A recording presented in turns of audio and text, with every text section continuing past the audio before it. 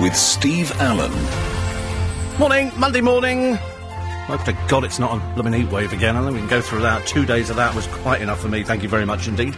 Nice to be company. We had a good weekend. They were showing on the BBC again this morning the opening of the Olympics. Looked even better second time round and third time, so I was very, very happy with that. I did watch for some reason, The Only Way is Essex was repeated again in the early hours of this morning, and you suddenly realise that Arge is the biggest Arge that you've ever heard of. And then, strange enough, Rupert gave... I've lost the blooming thing now. Rupert gave me something early. He said he went out to a bar, a very, very rare occurrence, and he found this flyer, and it was for Arge doing a champagne party on the 7th of September. £10 off champagne all night in this place. Book your booth now and receive your first round on us. It's a place called Jewel in Covent Garden. And, as I say, they've got James Argent. You wouldn't want to go anywhere near any bar that had this compulsive liar going to. What a horrible piece of work. It'd be like going to something with Gemma Collins. You know, another one who's hell-bent on exposing some poor bloke in there as gay when he might not be gay. I mean, and then she attempted to sing the other day, and she couldn't. Not one note. Arge is so average, it's almost embarrassing. But even more embarrassing was the X Factor, which has plumbed new depths in low figures, I'm afraid. Good programme, but nobody was watching it. You know why? You're all outside, having the barbecue, enjoying yourself, putting your feet up and just relaxing and thinking, why should we watch the X Factor? And it had this Pink singer on, this woman who does a Pink impersonation. Well, I tell you, an embarrassment all round. An embarrassment all round. Not only did this poor woman not look like Pink, she was foul-mouthed. She's made all the papers, I was stitched up, I was this and that. The only problem with her is that she can't sing. She couldn't hold a note for toffee. It was embarrassing. When they said, can you sing another song? And we were sort of treated to Talisa, who's naff chav of the week, Gary Barlow, who's quite clearly off with his own little agenda, and I don't have any trouble with him, but we like him. And then they've got some woman from America who they have to put on there. And then you've got Liberace at the end. Because I was looking at it very closely, thinking to myself, Liberace's come back from the dead. And it turned out that it was Louis Walsh with somebody else's hair stuck on his head. He either looked like that, or he looked like Uncle Fester out of the Munsters. Or the Addams Family, whichever one he was. It was absolutely dreadful. And he didn't say anything at all. As usual, Louis knows nothing about the business. We had to put up on one of the programmes with the dreadful Caroline Flack, who can't present for toffee, and has got one of those miserable faces half the time, so that kind of turned me off. And then we had to put up with Jedward, the two slightly peculiar boys, and that's the limit to Louis Walsh's talent in the business. But why he's modelled himself on Liberace, I've got no idea. He looks just peculiar. None of it looked right.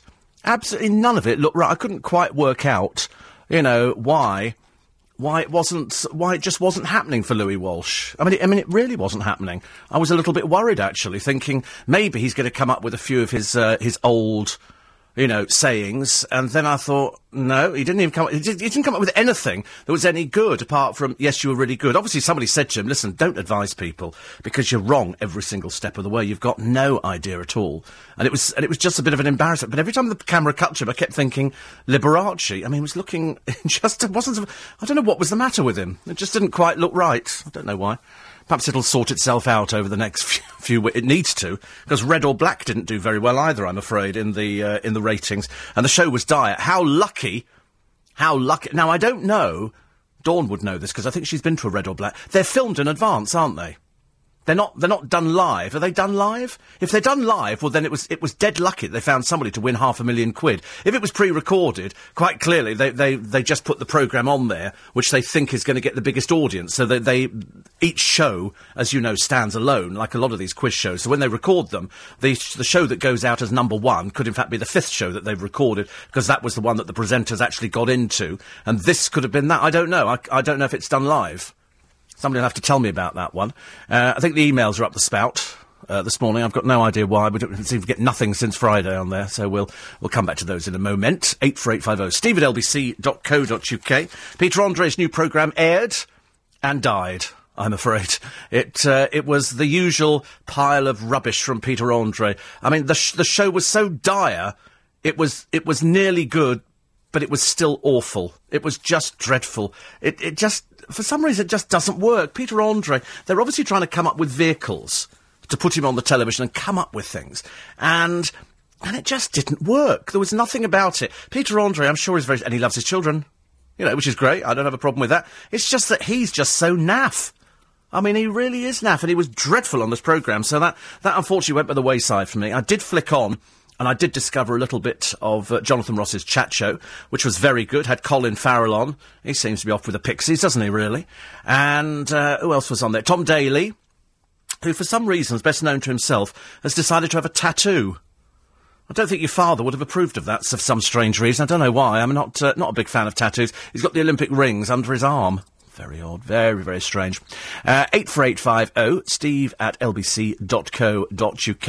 And then I did watch The Only Way is Essex, which was good news, because Sam Fears went with Joey Essex to visit her father in prison. It's marvellous, isn't it? What a class family. What a class family. And again, you've got people arguing and people, because I know you wouldn't say this, babe. No, you wouldn't do that. And then they've got the gay guy who doesn't fit in with anybody. He really doesn't fit in with anybody at all. I think he's on there as some figure of fun. This is the one who might be interested in Charlie, because Charlie is straight. Well, we think Charlie's straight. We're not too sure, actually. And Gemma thinks there's something going on. But she needs to look at her own life before she starts working. But some of the stories are so stupidly set up. The other day, they had a Jolly Boys outing to Southend, and it was just awful. And then, for some reason, two of them, I can't remember which two it was, end up in a gay bar, and they have some pathetically set-up scene where some bloke comes up to them. Well, apart from the fact they've got cameras all over the place, they're just doing something. And they were coming up with things like, how do you know if somebody fancies you? Perhaps he'll slap you on the arse, said one of these thickos from Essex. I tell you, I've never heard such rampant homophobia in my entire life. I'm surprised there's not been complaints to Ofcom. I'm sure there will be. 84850, steve@lbc.co.uk. I did go through the papers and cut loads of things out. The good news is, new research, you're going to love this one, especially at this time of the morning, shows that early risers are slimmer, happier and healthier than night owls. So, to the rest of you, OK? It's the early risers are the ones who get it. John Wise will come round to later. And all the people talking about X Factor. Strangely, nobody mentioning the fact that Louis Walsh looks like Liberace now. And also, everybody, the worst programme on the television, the worst programme by miles, and this is with all the critics today, is, I'm afraid, Let's Do Lunch with Gino and Mel. Kevin O'Sullivan writes, I've got a better idea. Let's not. She is as dim as a brick. He is just irritating and infuriating and just naff. The programme, 0 rates. It is of no interest. Melanie Sykes, I don't want to sort of, speak ill of the dead, but frankly, she is as thick as a plank. The other day, first of all, we have to suffer with the indecipherable Gino D'Acampo, who still hasn't quite mastered the English language. And then you get Melanie Sykes. Now, she was never much cop anyway as a television presenter. They've tried her on everything.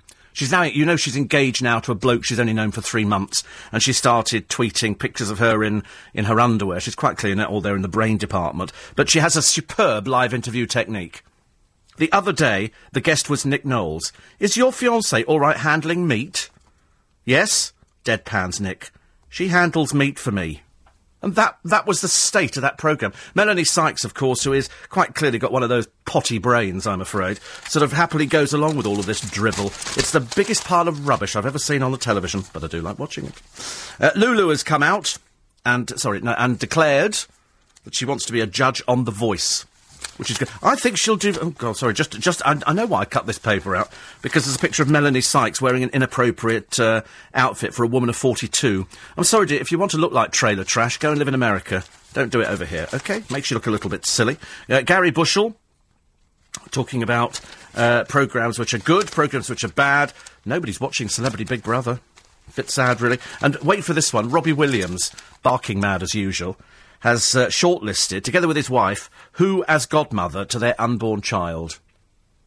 Only Sarah barking mad Ferguson, the former wife of Prince Andrew, became friends with Robbie and Ada, that's his wife, when they met on holiday in the Caribbean island of St Bart's in 2011, because Sarah Ferguson doesn't actually do anything apart from go on holidays and toady up to people who she thinks can help her out in her quest, I suppose, for world domination. But as Sarah Ferguson is looking as...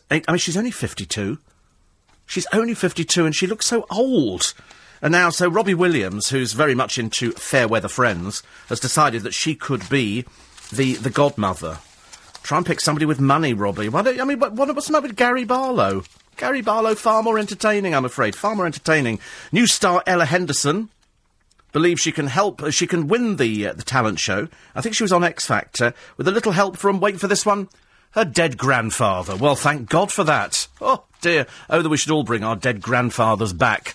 And then, and they can watch over. I thought they'd done away with this stupid kind of television before. I thought we'd seen the end of it, where they go, listen, we're going to have people on here who can sing. They had some great guy on there who was obviously very nervous and laughed nervously at the end of everything he said, and he had the most amazing voice. Jemay, I think his name. I mean, absolutely unbelievable. He'd auditioned before. How he'd slipped through the net, I don't know. They were obviously short of talents. They brought him back. I mean, quite clearly, if he doesn't win it, it's a fiddle. You don't want the stupid pink woman because she can't sing for toffee, and you don't want somebody who's going to be helped by the spirit of their dead grandfather. I mean, that kind of thing we don't want, I'm afraid. Time now, 4:15. This is LBC 9.3, London's biggest conversation, with Steve Allen. Apparently the good news is Louis Walsh has said about the X Factor, they don't want anybody on there who's a drunk. You know, they don't want any of people like Frankie Kokoza, you know, a sad, pathetic person whose career is finished. Talisa, not really sure what she does, actually. She can't sing either. I didn't realise till I watched the V Festival just how awful she was. It's an awful lot of hype. But her agent does very, very well indeed. I'm talentless, says Celebrity Big Brother's Danica.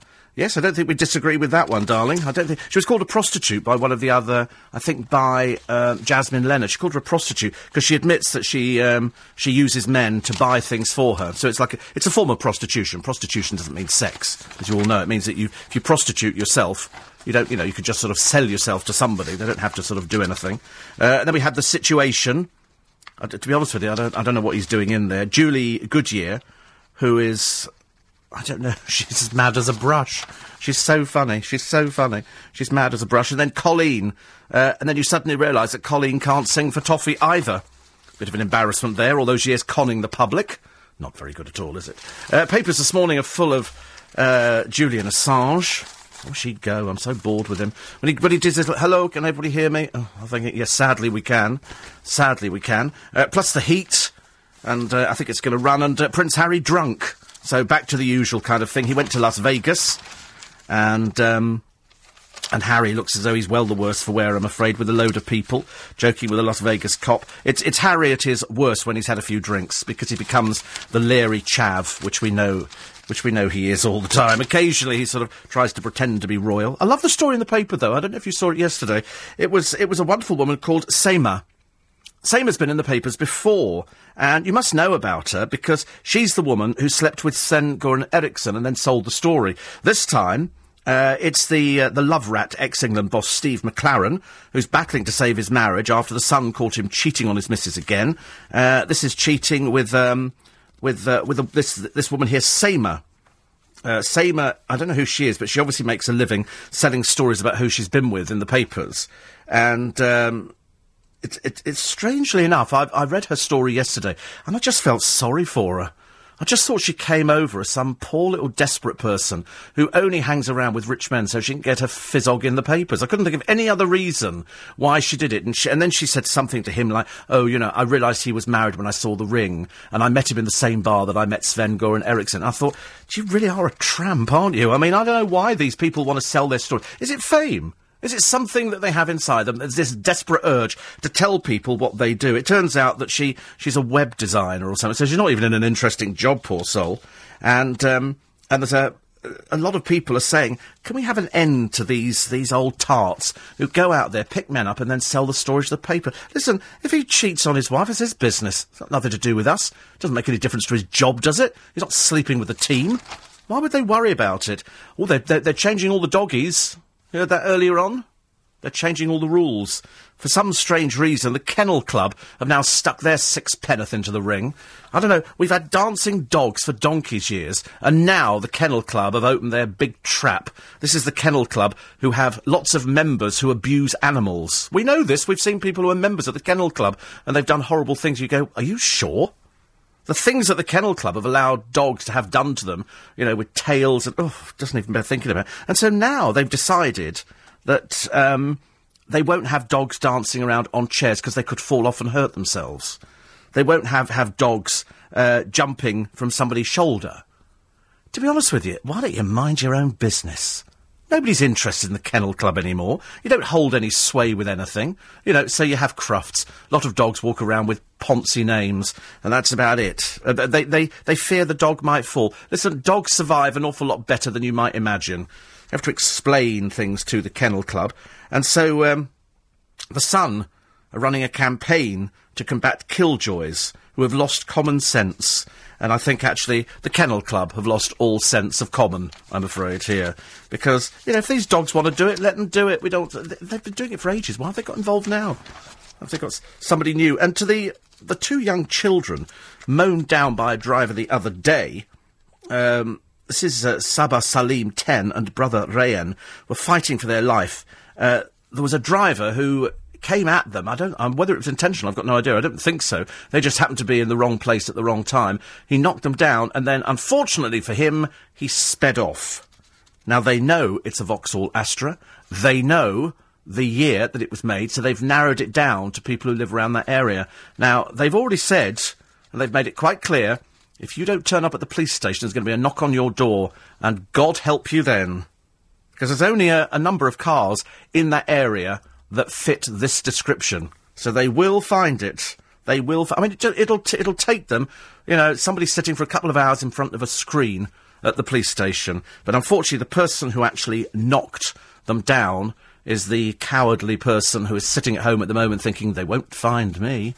Well, they will. Now, they'll either be drunks, or failing that, there'll be something the matter with them. You mark my words. I mean, how they could have left them bleeding in the street, I've got no idea. Would you do the same thing? Is that the kind of thing people do nowadays? You don't want to hang around? Not good. Do you know there's a meerkat toy sold every 30 seconds? Every 30 seconds somebody buys a meerkat toy. I can understand why. They look fantastic. I had one in the office. Every day I came in and I picked it up and looked and I thought, you know, that's such a clever thing. I'd love to make the guy who does the voice. Love to make the guy who does the voice of the meerkat. And Travellers moved on. As I say, Travellers do travel, but then when they move on somewhere, they moved in down the road in Essex the other day. The rubbish they left behind, the filth and the rubbish was disgusting. 7 caravans pitched up on Marlborough College's field on Thursday evening. They're off already. I still think the bloke at Hampton Court had the right idea. A load of Travellers pitched up there. And, of course, I mean, they have no respect for anybody's property or anything like that. They're just absolutely disgraceful. And they pitched up, and the farmer said, it's pig slurry time. And they went, yeah, mate. And he went, I have to slurry this field. The slurry's in the thing. 7 o'clock tomorrow morning, we'll be slurrying the field. Yeah, right. 7 o'clock the next morning, he was there. 6 o'clock with his machine, which you fill up with pig slurry. For that, read poo. And then you spread it over the field. It fertilises the field. And at 7 o'clock, nobody was showing any signs of moving. So he turned the machine on. Do you know, they were out of there so fast. It was so funny, actually. Hilarious for us watching. Absolutely hilarious. This is the guy here, Jameen Douglas. What a voice! Check him out on YouTube. Check him out on YouTube. Absolutely the most... He did Etta James's At Last. At Last. I mean, it was just amazing. He's a devout Christian. And he doesn't smoke or drink. He's never had a girlfriend. He says no sex before falling in love. He says, I can't stand clubbing. I'm quite religious and a churchgoer. What a voice! What a voice! I mean, it was just unbelievable. Unbelievable. I mean, really was the best voice I'd heard in ages. Where you market him, I don't know. But they had an interesting programme looking at talent shows. And they looked in particular at the early ones with Marty Kane and Nina Mishkov. And it's a repeat, this programme. But the one thing that they did do, they showed Simon Cowell when it was the... Was it Pop something? Anyway, it was the one that had Will Young and Gareth Gates on. And quite clearly, I mean, Gareth Gates comes on and he does the usual thing. His very first entrance on television, I remember it because I was watching. And they go, what's your name, son? And he goes, my name's... And we sit there for ages. And eventually, 5 minutes it took, 5 minutes before he went... Gareth Gates. And they then talked to the judges afterwards. They said, did you worry? They said, well, we thought if he can't speak, how's he going to sing? But of course, as you know, Gareth Gates opens his mouth and out comes, you know, voice of a winner. And so they go through the competition and it then became down to Gareth Gates and Will Young. And Will Young comes on and he comes from a very middle-class family, very nicely, you know, well-to-do, nice brother, well-educated, nice family. And quite clearly, Simon Cowell doesn't like him. And he tells him, he said, I thought that was distinctly average. And so Will Young thinks about it, and he goes, and he doesn't argue with him, like, the other people who throw their microphones down and use four-letter words. He doesn't do that. He stands there rationally and says, well, I don't think that was average. He said, and you know it wasn't. He said, I think that was actually very good. Very good. Well, of course, Simon Cowell hates him even more. So when it finally comes to the final and you've got to the playoff, and of course, luckily by that time, Simon Cowell had pinned all his money on Gareth Gates winning. Together with, I think, one other woman on the panel. Everybody else on the panel, I think, decided that Will Young was by far the better singer. But the one who was probably more marketable would have been Gareth Gates. So when it was announced that Gareth Gates had lost and it was Will Young who won, the look on Simon Cowell's face, and he admitted on the programme, he said, I was gutted. He said, gutted. He said, because I thought it was going to be Gareth. He said, I didn't want... He said quite clearly, he said, I don't like Will Young and he doesn't like me. Which, of course, you're allowed to, it's allowed to happen, things like that nowadays. But the look on his face, I mean, even Gareth said he was gutted. Gareth actually looks better now than he did then. So it's Waitrose Lemon and Lime, says Noreen. Do you know, it was delicious. I went into Waitrose, and by the way, I'm going to tell you about two supermarkets who are selling tap water. OK, they're selling tap water. In other words, you might as well stay at home, fill up the bottle yourself. Tap water. Oh, and Marks and Spencer will come back to you again. But Waitrose Lemon and Lime. And all it is, it's squeezed lemon juice and squeezed lime juice in a bottle of water. Delicious. You could probably make it yourself. But for £1.20, I couldn't give a stuff about it. I just bought it yesterday. And it was absolutely wonderful. It was the nicest... So I'm going to have to go back today to Waitrose to buy some more of this to keep in the fridge. Because ice cold... I even tweeted it yesterday. I said, ice cold. Oh, I think I've fallen in love. Sad news was that Winnie Johnson died over the weekend. That's the mother of the boy that they're looking for out on the moors. They won't find him. I think it is a classic case now, isn't it, that we really should bring back hanging and hang Ian Huntley from the highest yardarm. You know, what a callous piece of filth the man is. He deserves no respect from anybody. He deserves nothing but to die horribly in agony, like the poor children that he and Myra Hindley killed all those years ago. And then, in an effort to get himself some more publicity, comes up with this crackpot lie that he knows exactly where the body's buried. He knows nothing. He knows nothing. They should have hanged him years ago. So poor Winnie Johnson, she has left a request that they leave a space next to her for her son when he's found, because at the end of life, she died not knowing whether or not it was true that he did know where her son was buried. So let's hope she thought that maybe they did find him and that they will bury him next to her. But sadly, at the moment, it is not the case. Rest in peace, Winnie Johnson. And Imagine, along with 11 other numbers from the closing Olympic Games, are now in the charts. It's good, that Imagine, wasn't it? I still like hearing it. I've heard a number of people sing it on the television recently, and it was very, very good indeed. Very, very good indeed. More stories from the papers coming up very shortly, including poor old Talisa wearing her underwear out on stage at the V Festival. And it seems funny now that all these little groups there, like One Direction, one of them turned up, he got banged up, he got done for speeding.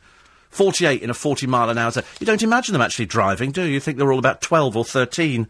But, no. And Rizzle Kicks were there. I do like Rizzle Kicks. And apparently Professor Green has warned his missus, Millie McIntosh, don't stretch my clothes. That and other stories coming up. LBC 97.3. Time now 4:30. C97.3. This is London's biggest conversation with Steve Allen. Morning, Monday morning, LBC 97.3, Steve Allen's early breakfast, 84850, steve@lbc.co.uk. We should have some of that lemon and lime. I keep trying, as I was drinking it yesterday, I was thinking to myself, is this good for you? And somebody said to me, it was only lemon and lime. It's only squeezed into a bottle of water. But it was so delicious. It was so delicious. I didn't think it, because I thought it was going to have, like, loads of strange things in it. You know, like chemicals to make it, but it doesn't, and it didn't. So I'm definitely going to go out and buy some today. We'll probably have somebody writing in later on saying to me, why don't you just go and buy some lemons and a lime and squeeze it? It wouldn't taste the same. I'm quite sure it wouldn't taste the same. It was absolutely wonderful. It really was. Don't forget, we've got a free podcast for you a little bit later on this morning. Plus, we have the usual podcasting. And Mirror this morning, this is Winnie Johnson. And the story I've just told you about her son, Keith. She was 78 when she died, and she was never able to find his remains after he was snatched by Ian Brady in 1964. I see no logical reason why we should have. There's a piece in one of the papers today calling back for the death penalty. And, as I say, I think they should have done it first time round. Why Myra Hindley wasn't allowed to die in agony, screaming, I've got no idea.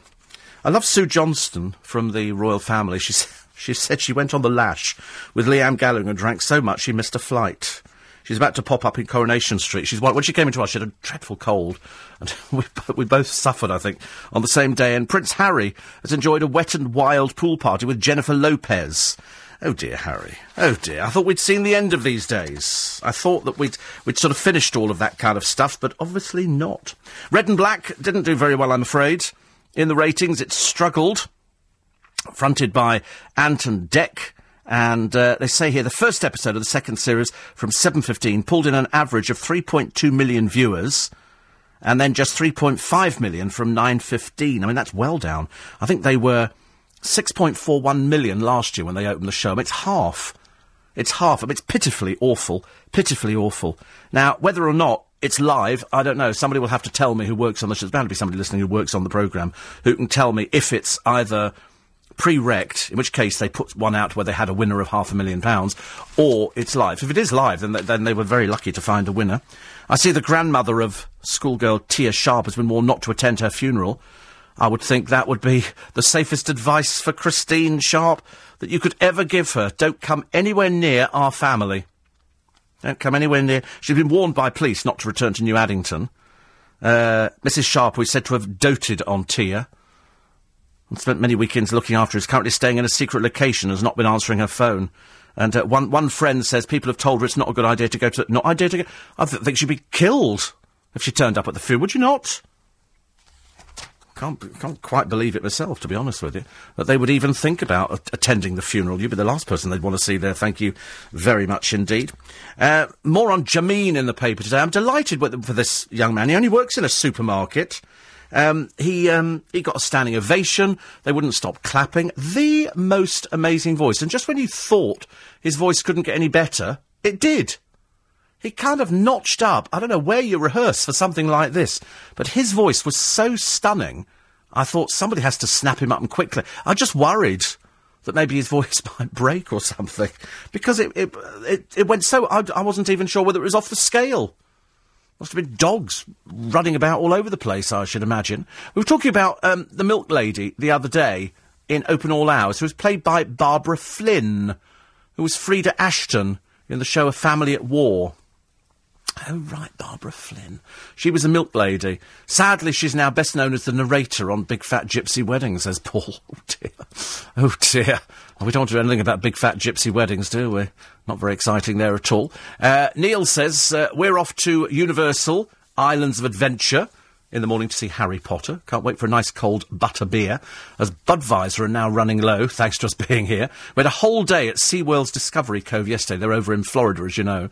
And it was unbelievable. Very hard to convey how good it was. Received our wetsuits, snorkels and masks, and went straight into the seawater lagoon, packed with loads of different colourful fish, ranging from 3-inch up to massive rays with wingspans of more than 6 feet, right under your legs. And then you go round the corner, and there, right in front of you, more than 20 sharks. Unbeknownst to you until you get closer behind invisible glass. For a split second, your heart kind of skips a beat. Oh, that must be wonderful, actually. So little Ellie and I were the first to experience this, and gave a great story to the rest of the family. So Neil Biscuit, reporting live from Florida. He says, love to all the lovely Facebook friends, Noreen and the gang. How wonderful. So SeaWorld Discovery Cove. They do it well, the Americans. I don't care what anybody says. Whatever they do over there, they do it well. And they've got the weather. Oh, and I tell you something, we discovered, is it MI6? You know Daphne on Eggheads? I was watching the programme the other day, and actually she didn't know the answer to something. She actually not only didn't know the answer, she'd never even heard of it. And it was, the question was something, Some of Us Belong to the Stars was written by, from the musical Billy, was written by, and then they put down 3 composers. And Daphne looked blankly at the camera and went, I'd never heard of Billy. And I thought, how could you never have heard of Billy? Quite clearly, the bloke presenting the programme hadn't heard of Billy either, because all he had to say to her was, it starred Michael Crawford, and it was the Theatre Royal Drury Lane, and it was about Billy Liar. It was about a bloke who lives in a total fantasy world, and it was the first time I'd seen Michael Crawford on stage. I can't remember it for the life of me, actually. If it was mine, I went to see it for my 21st birthday. That was our treat. We went over the road, we had a meal in a restaurant, and it was my 21st birthday treat. And I can't remember if Michael Crawford had already been in Some Mothers Do Have 'Em, or whether that came out. It must have come probably before that. And on the strength of this, he did the musical, and one of the songs in it was this Some of Us Belong to the Stars. It's a great song, but at one point, a huge train arrives on stage. I mean, obviously, it wasn't a real train, but it was so lifelike. It came with all this puffing, and smoke came out, and the train, and they all got on, and then it sort of went, but it was a huge train. It wasn't like little Thomas the Tank Engine. And it was the fact that Daphne, and I remember I wrote it down. I had a little pad by the television, and I wrote down, Daphne, never heard it. She said, I've never heard of Billy. Never heard of it. And I thought, God, I thought everybody had heard of that, especially a woman of her age. But she didn't. She didn't. Malcolm enjoyed one of the best in conversations with Cassidy Little. This was the amputee. This was the Royal Marine who went out to Afghanistan last year and lost his leg, little bit of his eye, and his other leg's a bit damaged, and he was our in-conversation guest. The only time we've never had, in inverted commas, a celebrity on it, but by the end of it, he is a celebrity, as far as I'm concerned. He's a celebrity. If you didn't hear it, then you have to check. You have to check and go onto the LBC website, lbc.co.uk. Also, X Factor's ratings. So not only Red and Black not doing well, but Simon's other show, apparently an average 8.1 million. Now, that's not bad, 8.1 million, but it's not quite good enough. They were hoping, I mean, last year, I think, debuted at 11 million. So they've hemorrhaged 3 million. I think this time round the weather has a lot to do with it. Also, the Olympics have a lot to do with things, especially when they're compiling audience figures. If people are watching television and then you get some decent weather, the last thing they're going to be doing is sitting in. They're all outside in the weather. Kids want to play in the garden. They're not in there. They're not making up the audience figures. And the advertisers leave in droves. So still respectable figures of 8 million. Red or Black, I think people have seen it just as a shameless way of making money on the television, because I'm assuming it's got a premium rate phone line somewhere in it for you to phone up. They all do it now. Every single television programme, from This Morning to Loose Women, which I haven't seen for ages. I'm very surprised the other week when I saw Carol McGiffin pitching up to support Colleen Nolan. Odd that, I thought, but there you go. Just me. Here's to Lisa. I mean, she apparently wants to be huge all over the world. Well, I mean, we've seen your little video, love. I don't think you're going to make it. I don't think Hollywood is prepared for somebody like you. But she can't sing. I mean, I was really, really disappointed. I thought she'd have a great voice. She's extremely average. Extremely average. Which, you know, bit of a shame. But there you go. I suppose, having heard that Pink singer, and then she sang her first song, and then it was wrong, and so they let her do another song, because they make up the rules as they're going. And then at the end, she stood there, and they said, no, that was the wrong... She said, but you asked me to sing that. And then Talisa did her sort of acting face, like we didn't. She said, no, we didn't. When did we ask you to do that? Of course, it was the producers. The producers asked her to do that. Polly Vision.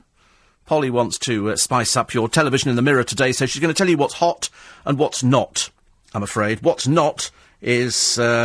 Let's Do Lunch with Gino and Mel. She said, watch it and actually feel your brain cells dying.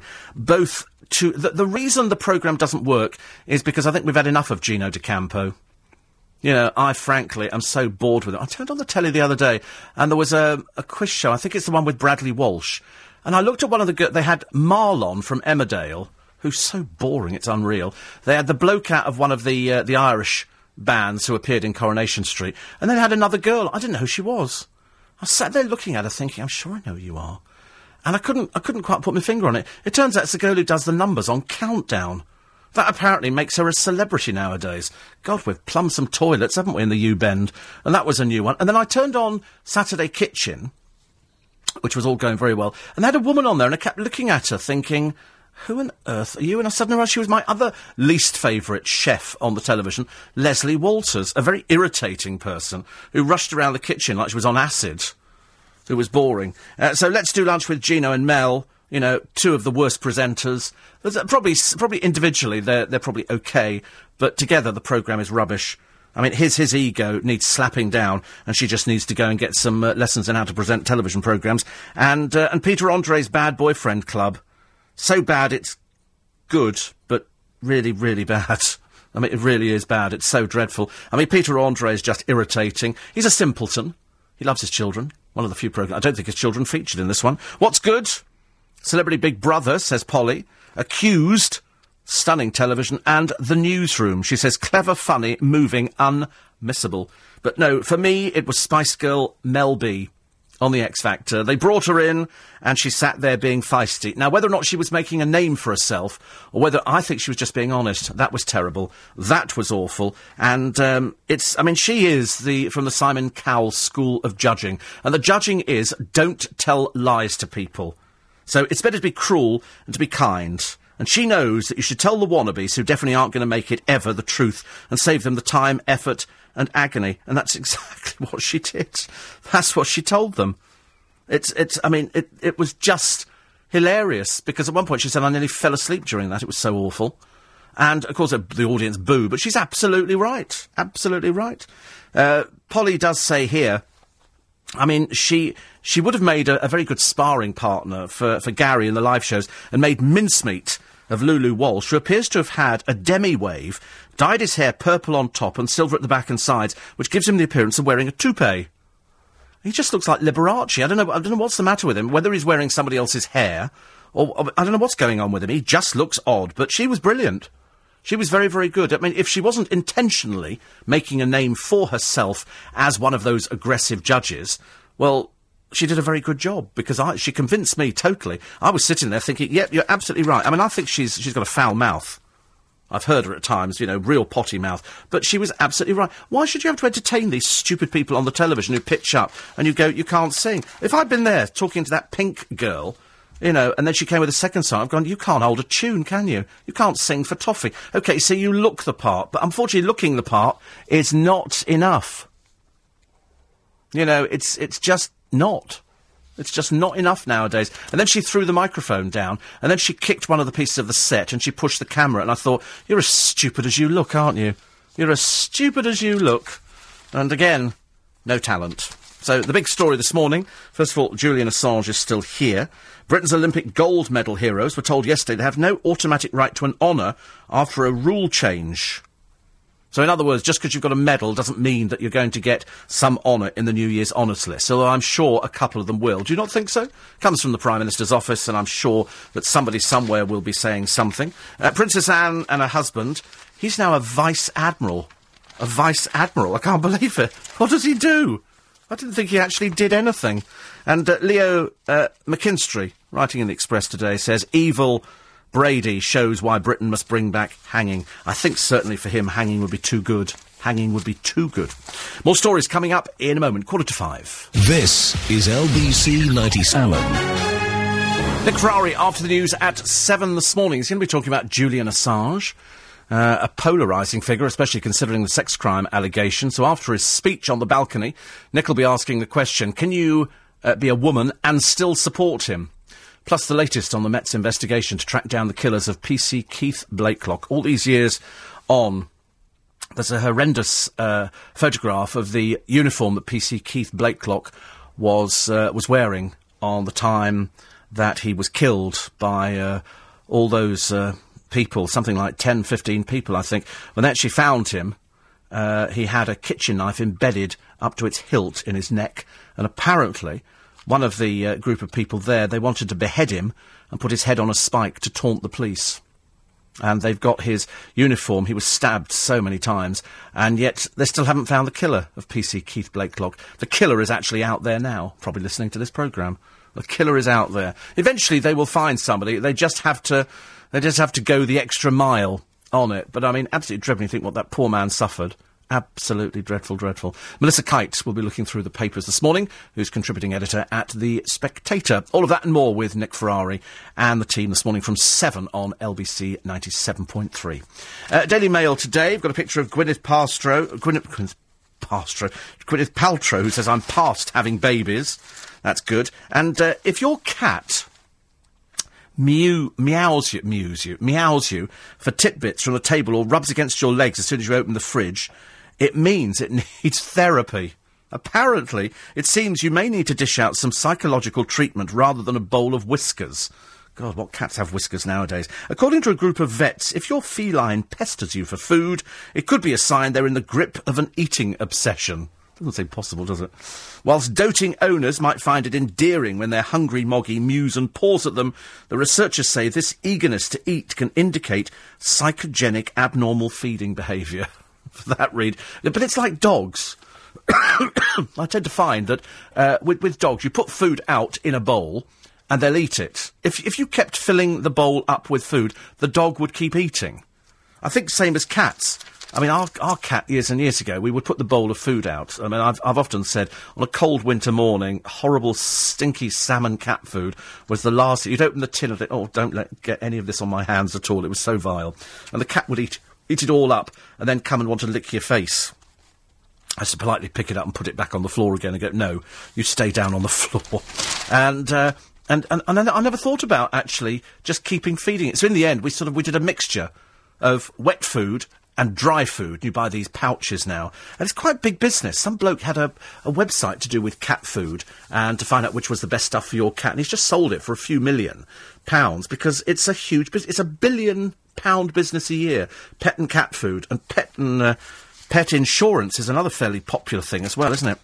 I'm looking at all the pictures of the people standing outside there, listening to Julian Assange, taunting the UK in a tirade on the embassy balcony. It's hilarious. I know Hans Crescent very well indeed, because we used to live there, so I know exactly where it is. And in fact, I hadn't even any idea that was the Ecuadorian embassy. It's amazing, isn't it?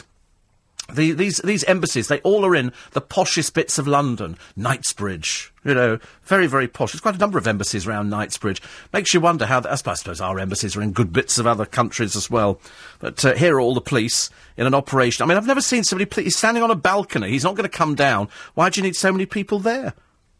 It's just a complete waste of money. Absolute waste of money. Who's selling tap water? I'll tell you who's selling tap water. Tesco and Asda. Immoral, it has been called. They're selling bottled tap water. They say, and they can't call it tap water, they actually say that this bottled tap water comes with a use-by warning to drink within 3 days of opening. The stores claim their filtration process makes it unfair to describe the product as tap water, but that's exactly what it is. And as anybody will tell you, the Drinking Water Inspectorate, and I will tell you this once, 99.96% of all tap waters meet the UK's high quality and safety standards. OK? You don't need to have it filtered anymore. The idea, they say here, that anybody would actually take tap water and sell it back to you is almost laughable, with a markup of 2,500%. That's Tesco and Asda are selling filtered mains water at 17p for 2 litres. It's just disgusting. Yet there is nothing to identify them as merely filtered tap water, and now experts are calling for a change in the law. I mean, it's a real danger here, says Jacob Tompkins of Waterwise, that the people are being misled by the way these bottled waters are being labelled. They're taking tap water that is perfectly good to drink and has already been filtered and checked many times. They're then filtering it again for no good reason, sticking it in a plastic bottle, transporting it hundreds of miles across the country and leaving it on shelves to get hot and cold for weeks on end. Exactly. Don't buy it. Incidentally, our good friends at Marks and Spencer's are still ripping you off on the Sunday papers, I'm afraid. I'll have to have a word with them today, because this must be about week 16 now, and still they've done nothing about it. They've been told about it, and they're still not doing anything. Quite clearly, they're more interested in taking your money and not giving you what you're supposed to be getting. The papers affected are the Sun on Sunday, the Daily Star on Sunday, and the Daily Express, all incorrectly marked up. And I should have actually tried, shouldn't I, there till... I'll have to do it. I'll try one more week. I'll buy my papers next week I'll go to Kingston. I'll buy them there, because quite clearly the Marks and Spencers in Twickenham have been told about it time. And I said to the bloke as we're going through, I said, it'll be marked incorrectly. So he put it in, and what does the Sun come up as? £1. I said, it's 50p. So there'll be loads of people who don't stand there watching the till every week getting ripped off by Marks and Spencers to the tune of about, just under £1 for the three papers. I think the Daily Star comes up as 95p, but it's 70p. Says it on the front of it. It's been 70 pence ever since it started, as far as I know. And I suppose at one time it might have been, but they haven't bothered changing it. They really haven't. Everybody talking about Louis Walsh's hair, I'm afraid, in the paper. They say now it's because it was all thinning before, and he looked like Louis Walsh.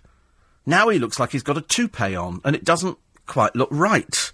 I mean, he's 60. But by the time he's put his makeup on, he's obviously had Botox. In fact, I think he might have been through the Simon Mill, because I think he's had his teeth done. He's had Botox. He's still jowly. That's the trouble. He's 60. He looked better before. He looked like Louis Walsh. Now he looks like some freaky American. It just doesn't look right. I mean, he's got this darker thatch which has been dyed on the top and not dyed on the sides. I don't know quite how they've achieved it, but he ends up looking like a strange version of Liberace. It's not a good look, I have to tell you. Not a good look at all, I'm afraid. 84850 steve@lbc.co.uk. 1 man, 100 police. Yes, I know. It's ridiculous, isn't it? 84850 steve@lbc.co.uk. I didn't know anything like that. I should check that one out for you, John. Another one here that's talking about... I tell you what they're really funny about in the papers at the moment. Wind farms. I go down to Reading and I go to the Madejski Stadium, and they've got a huge turbine, which is like... It's like the biggest aircraft propeller you've ever seen in your entire life. And I don't know what it's... It must be generating something for somebody. And I've got no idea why people are anti them. And then you look at what they look like out in the countryside or off sea, and there's loads of them. There's blooming loads of them out there. But if it says, are they really that unattractive? No. Could they not paint them to fit in with the environment? You know, if you had one out there, if it's white and it's in the middle of a blue sea, it's going to stand out. If they painted it blue, it would disappear, wouldn't it? So I see no reason why, really, over on the moors of Wuthering Heights, they're worrying about a second wind farm. Because if it can reduce the price of electricity, then, I'm all in favour of it. Mind you, I don't live there, so it doesn't actually make any difference. Somebody's pointed out that Del Boy sold Peckham spring water. He did. He actually just filled it up from the tap, which is what these people are doing, except they're then refiltering it again. But it doesn't need filtering. It's perfectly drinkable out of the tap. All they're doing is flogging it to you at a price to make a lot of money out of it. Mind you, I've got no idea where the water comes from in the Waitrose thing. That might be the same kind of thing, isn't it? 84850 steve@lbc.co.uk. Another one here. And I was going to try and bring you the weather, actually, but for some reason, I don't know, it's sort of jammed up, I think, a little bit. We'll bring you the weather a little bit later on this morning. There's a man he's a cannibal killer. His name's Graham Fisher. He weighs 23 stone. And he's now received a gastric band in some surgery in a private hospital, paid for by the NHS.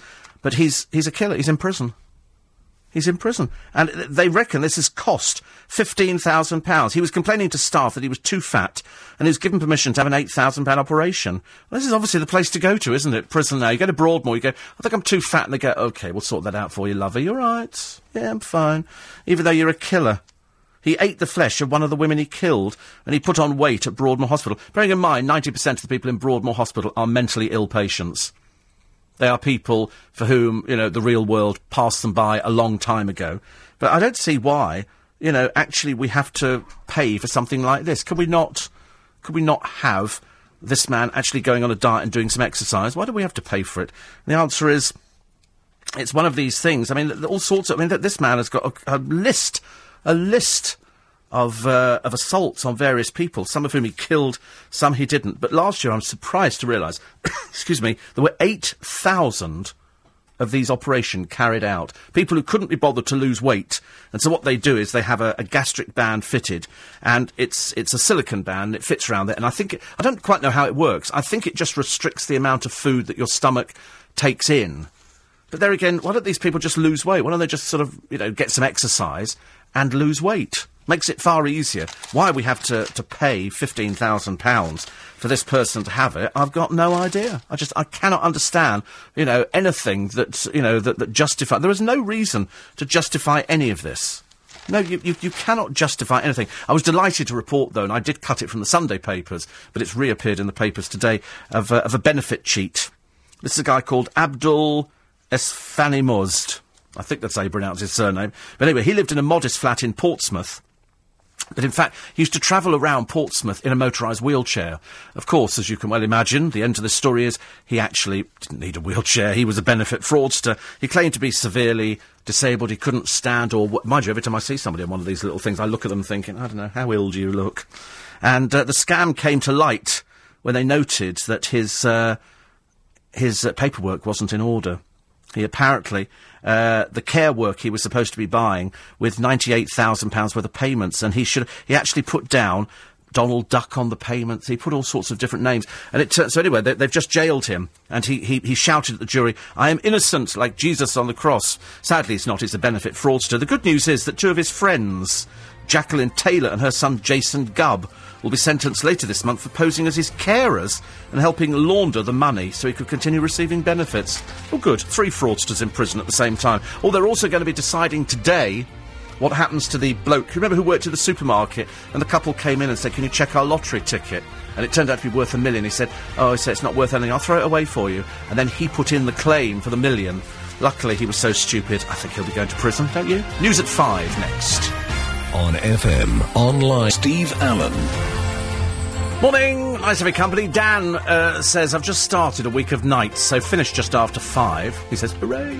Talking of X Factor, got to laugh at the slanging match between Lord Sugar and Tulisa, asking what talent she has to be a judge. I know. She then called him a rude word because she's chav, and she's like that. You can imagine she's got a foul mouth. And, I just thought of a joke, actually. Totally unrepeatable at this time of the morning. But, I mean, it's interesting when people start twittering and start having arguments about things that go on. I mean, to be honest with you, what talent has she to be a judge? The answer is she has no talent to be a judge at all. But then you say, I quite like Lord Sugar. I interviewed him years and years ago. I like him. I think he's a nice person. I think he's very, very interesting. Headline forecast for today. Oh, here we go. What are we going to have today? Oh, blimey. Any early cloud will clear. So we've got a dry night. Sunny spells, 25 degrees today, currently 18. Tonight, dry and cloudy, minimum 18. Tomorrow, misty, patchy light rain spreading east. Isolated sharp showers in the west later, the high 24 degrees. And for Wednesday, Thursday, largely fine and dry with bright spells. And Friday, a chance of a few thundery showers developing. I thought we were promised a bit of rain yesterday, and I looked out the kitchen window at one point. I thought, we've had a little bit of rain, which is quite nice. A little bit of rain, just sort of take the edge off everything. But, it was so hot the other day. It was just unbearable. I was out there watering the plants, and yesterday I didn't. I watered in the morning. So what I'll have to do when I get back today, I shall water the plants. I should be fine then. I just didn't have the energy yesterday. I just did not have the energy to do anything at all. I got totally lost with the X Factor, says Paul. Bad enough it was back in the first place. Excuse me, but this time round, rather than the drama going on stage, they seem to be concentrated behind the scenes. In the old days, the contestants would come on stage to give their name and perform. This time, no sooner did someone take to the stage, and they cut to the deluded pink woman, Zoe, who, to add insult to injury, even had the luxury of 2 songs again. Yes, you see, they make up the rules as they go, because if they go to something, no, you're not very good, if they then say, look, can I do another song? They should, in theory, say yes, because otherwise you can stand there and go, this is a fiddle. You let her have 2 songs. And anyway, I mean, to be honest with you, she couldn't sing. Not for toffee. I mean, it was bad enough, the first song. The second song she annihilated. Dreadful. And that's why we didn't have to put up with it for very long. It was just as bad when Mel B was guest judge, cue a load of the hopeful, fretting about what a mood she was in. The singers could be heard and not seen, and seemingly, though people were being put through, we didn't see them. I truly thought that after last year's criticism of both this and Britain's Got Talent over people with issues, the producers were going to get their act together. Obviously, did not happen, I'm afraid. 2 human interest stories so far. Another thing I thought they were looking at stopping. Ella, the girl who sang for Grandad. Her dead granddad's looking over her. No, he's not. And the young guy from Buxton, Curtis Golden, who at 18 had a car crash, decided it was a sign to audition for the show and came out at the same time. An event which he declared was a disappointing experience, according to The Sun. So it does explain why he looked totally bemused. When at the pre-audition interviews he was asked how he would cope with the female adoration, 2 million viewers lost apparently, and with the added attraction of the return of the non-event Black and Blue, as it was christened by the journalist last time, is Simon losing his grip? Well, he still gets programmes that have good figures, But you have to ask the question, don't you? You have to ask the question, has the golden egg been laid once too often? Figures falling off, you're right. I thought that we'd done away, because they haven't done anything new with the X Factor. You've still got people in those lines. You know, that's the audience. They're not people auditioning. That's the audience. We know that, because Dawn told me that when they show all these lines of people there, they're you know, and they go, yeah, X Factor, they're not auditionees.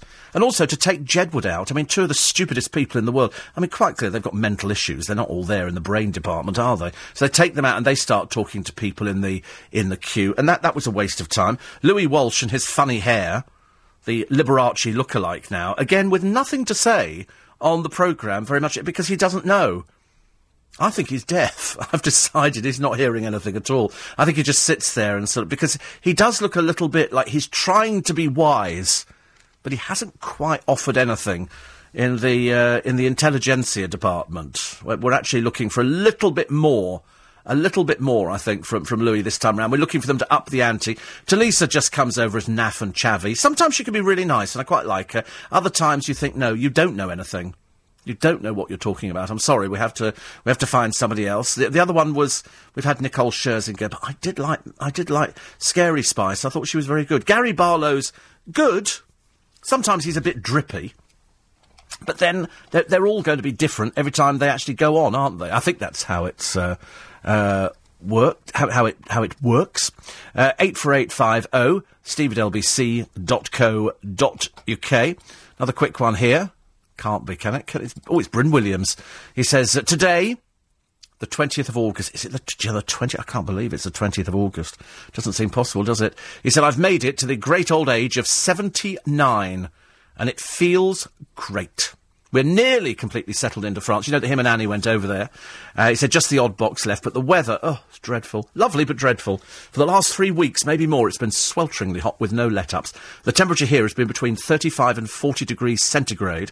That's in the high 90s and sometimes over 100 without a break. Clear blue skies and no threat of rain. It goes right through the night, but it cools down a bit, and I go and sit in the terrace just outside the bedroom and cool down. Gorgeous garden in total darkness, except the millions of stars in the sky. Total silence. Even the animals are asleep. No lights anywhere, as we're miles away from the nearest village, and it's lovely. So now, he says, we're praying for rain. And we, to save having to water all the plants, which takes hours. We've got over an acre of land, which is great. And our new extension, a 30-square-metre lounge, overlooks the Dordogne. Annie is well, and sends you her love, and still wakes up to listen to you when she's not true crashed out with the extreme heat. Yours, your very old friend, Bryn Williams. 79, eh? Happy, happy birthday. My friend Jonathan Levi's birthday the other day. I sent him a thing saying, I feel so awful, I forgot to wish you a happy birthday. And he said, doesn't matter. So he was sitting by his pool. So if you're lucky enough to have a pool, I bet we went out the other day. I decided to treat the godchildren, because I love my godchildren, to fans, because it was so hot, and I have fans at home, and so I bought them 3 fans. So we go to Argos in Harlow, and they didn't have any fans at all, which, I mean, doesn't surprise me, because the argument is, oh, it's very hot, people are buying them. Well, bring in more.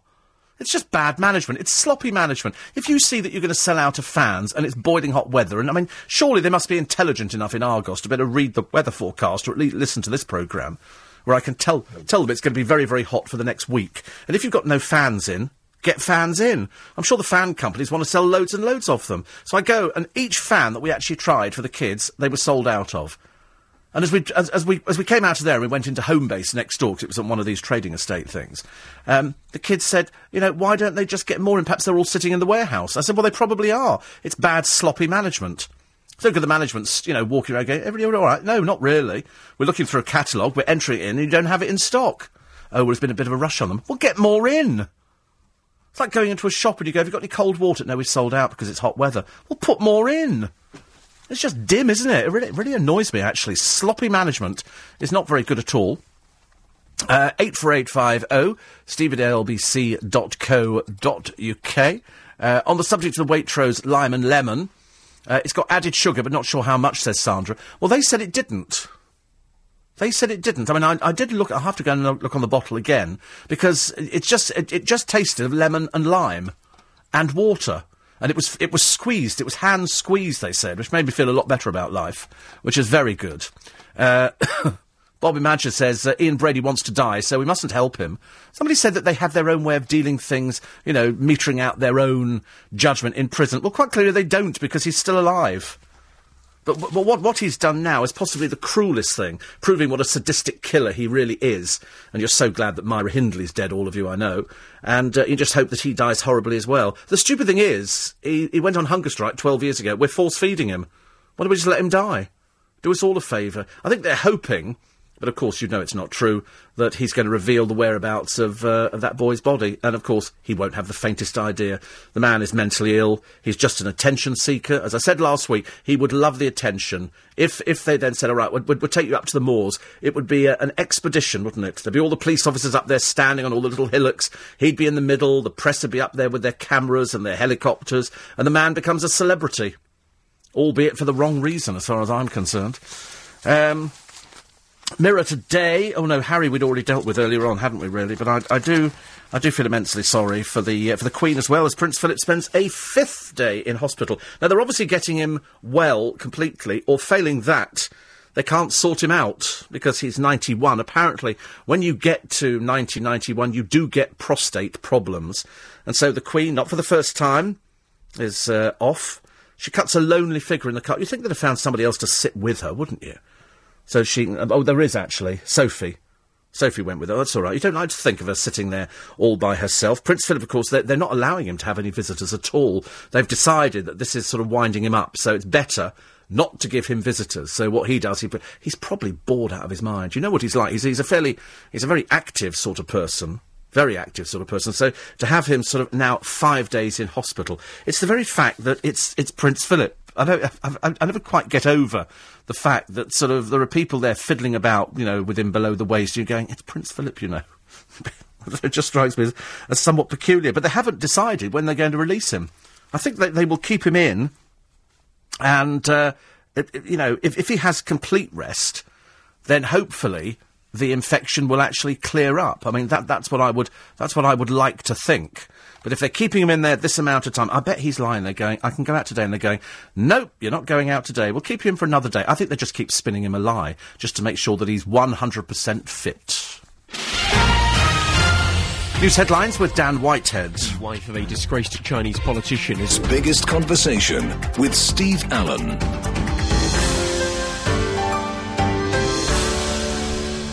I did like Scary Spice during her bit. She was just so brutally honest on the X Factor. I like that. I think there's no point in telling fibs to somebody. If they're not much cop, you've got to tell them they're not much cop. Young Shalit wrote to me, young Jonathan Shalit, who represents Tulisa, as you know, and has been on LBC many, many times. God, you're up early this morning, Jonathan, are you? It's not workout time, is it, or something? He says Tulisa has sold over 1 million albums with her group N-Dubs, won 5 Mobos, and her first single debuted at number 1. I think that gives her the right to be a music judge. And re the 2 million viewers lost. The whole TV audience was down on Saturday with the weather. That's what I said. Everywhere was down. If you've got nice weather, audiences suffer. What you really want is miserable and overcast. It's dreadful, isn't it? Still got 46% of the TV audience available. He said, hope all personally well. It is. You are up early, aren't you? Goodness, I can't believe it. 20 past... You realise it's 20 past 5. Have you done the clocks right? It's not like you, is it? 84850. Read the 3 fans at your place, says Brian. Do you provide them with ensuite and full English breakfast? No, but I do watch these programmes on the television where people go and stay in other people's guest houses. I love that. They're also super critical. They go round, they run finger... Oh, God, they're dreadful. Absolutely dreadful. Dino says the problem with X Factor, it's all the same. All the drips come on, sing... You know, the losers and the sadders, the few naff people, the winner can't sing, and you never hear of them again. Well, they are around there. I like that. The programme's beautifully put together, but they should have thought of a new opener for it. Because it was the same. The music's very good, and we like the music, that's good. But to show the same cue, I don't really know what else you can do with it. That's the trouble. It's a programme that's a victim of its own success. We know what it does. We knew about this girl, Pink, because when it happened, because the show was filmed ages and ages ago, I remember seeing her in the paper, and I remember thinking then, after the police were called, well, she's going to be cautioned. Is she doing it for publicity? Yes. And so what they did when the programme came back, they said, oh, and of course, tonight is the fact you're going to see this girl who does a Pink tribute act losing it. I think she pushes a cameraman's camera in his face, and she kicks over something. I just thought she was immensely stupid. Apart from the fact I didn't think she could sing for toffee. That was the only reason. And then then her father came back out on stage with her, and then the security turned up. And all in all, I just thought you made yourself look silly. I realise that, she's the one who gets all the publicity in the newspapers because she behaves badly. But I don't think we should encourage people to behave badly on television programmes. That's why I like Mel telling them as it was. You give up now. It's like somebody saying, I think I'll be a radio presenter. You go, yeah, OK, well, go and be a radio presenter. But don't just think it's a walk in the park, I'm afraid. So I understand how X Factor works, and I've always said it's beautifully put together. When they do the compilation programmes, to be honest, I don't think Caroline Flack's a particularly good presenter. Ollie's OK. But to bring out Jedward again, it's like scraping the barrel, as far as I'm concerned. Not good for me. But I think Mel B, perfect for the panel. But she's been replaced by the bland fembot, which is Nicole Scherzinger. But over on Celebrity Big Brother, I haven't seen any of it. I've just read the little tiny bits. I thought that Richard Desmond's papers over the weekend were going to be absolutely chock-a-block with what was going on in the house, and they weren't. I thought there were going to be loads and loads of bits. Instead, there was a rather lame interview with Colleen Rooney on how she's happy with the way her body is. Like, I'm remotely interested. I am interested in Julie Goodyear, Jasmine Leonard, who's quite foul-mouthed. She's launched into a few people on there, and Julian Clary, who's who's just not bothering. He's just carrying on, really, and has got some great lines. But Julie Goodyear is everywhere. She is, a complete hodgepodge of all different characters. So sometimes I suppose really, in her mind, she's still in Coronation Street. She's still, as they used to say, she was the Queen of Coronation Street, but of course she wasn't. The Queen of Coronation Street was Pat Phoenix. Julie Goodyear came along a long time afterwards, and she was a character. When she came back, though, she suddenly realised that things had changed an awful lot, and it didn't sit well with her. But I was fascinated watching her. It's almost like watching somebody in the final throes of an existence. She doesn't think she's being balmy or anything like that. She thinks that's quite normal behaviour, because she behaves a little bit like a diva, but without actually having a job. She doesn't actually have a job anymore. She was an actress, and now she's not an actress. Now she's a diva on a television reality show for, I'm assuming, 100 grand, 150 grand. I don't know how much they pay for these things. Jonathan would have to tell us on that, I should imagine. Troubled football legend Paul Gascoigne has spoken about the time that he relapsed. He'd been sober for 19 months, and then he relapsed. And I've always said, once a drunk, always a drunk. Once an alcoholic, always an alcoholic. It only takes that one drink to put you back on it. And he said, I had 19 months sober, I had 2 cans of lager, and I was drunk again. And so he's fallen off and that's what alcoholics do. They go for a period, they go, I've done really, really well. It's like being a smoker, except it's marginally more dangerous to be an alcoholic, especially when you've got no idea. I see them round our way. We have loads of drunks who sit by the river, and the police tend to leave them alone. But they're a waste of space, most of them. They're quite clearly not interested in rehab or giving up or anything at all. They just sit there drinking. And I went up to Hanwell the other day, and there were 2 sitting on a bench. When I came back, one was stretched out on the ground. They don't last 5 minutes, these people. He's been into the Priory. He's been everywhere. I don't know what else you can do for Paul Gascoigne. He's had these things fitted. George Best had the same, so that the drink would make him ill. But these people learn to overcome that. Like people have gastric bands fitted, and then their jaws wired up to stop them eating. It doesn't help, because all they do is they just learn how to get the food in their mouth. And so I'm of the firm opinion that Paul Gascoigne is going to drink like this forever. The only person who can actually stop him is him. He's had treatment for 4 to 6 weeks, but this time he says, I booked myself in for 6 days. I could have left after 3 because I wasn't that bad. All I needed was to detox. I don't understand why people want to go and pay for this. Haven't you got friends that can help you detox? Do you not have They never seem to have friends, do they? I often wondered where George Best's friends vanished to when he was found sort of propping up a bar and people would buy him drinks to say that they'd bought the great George Best a drink. And I'm afraid in the case of poor old Gaza, he is going to be a drunk for the rest of his life. What he's got to do, even if you said to him, listen, you are going to die. If you continue drinking at this rate and you have these blackout moments, you're going to die. It wouldn't make any difference. You can tell people who smoke they're going to die, and it doesn't make any difference to them. They know the dangers. I remember somebody said to me, when I used to smoke all those years ago, and they said, oh, you know that, that you're going to die. I said, I know. I said, you don't need to tell me. I know exactly what the pitfalls are. I know exactly what the downfalls are, and I know exactly what the ultimate is. And I'm going to get emphysema, and then I'm going to die. It's as simple as that. But you see people smoking all the time. Not as many, I admit, not as many people out there smoking every day. I mean, some people are very good and can just get by with 1 or 2 little cigarettes in the course of a day. I couldn't. I absolutely couldn't. I mean, I did my 60 a day and loved every minute of it. I could probably happily go back to it now, but I wouldn't dream of it. I'd be so worried about going back onto cigarettes, and I know that it would only take 1 cigarette. I'm so glad that my godchildren don't smoke. Went out for... Sorry, I'm just opening my copy of Metro. We went out for dinner on Saturday night, Indian. A very nice Indian restaurant near to where they live. And the food is delicious. And we had... what did we have? We had a vodka and lime. 4 of us had a vodka and lime. Chris, Sharon, me, and Charlotte. We all had a vodka and lime. And it was the best vodka and lime I'd ever had. They did it in a tall glass with chopped up bits of lime. It wasn't just a slice of lime. It was absolutely delicious. In fact, we actually had it. I had it. And then they all had a little try of it, so we ordered 4 of them.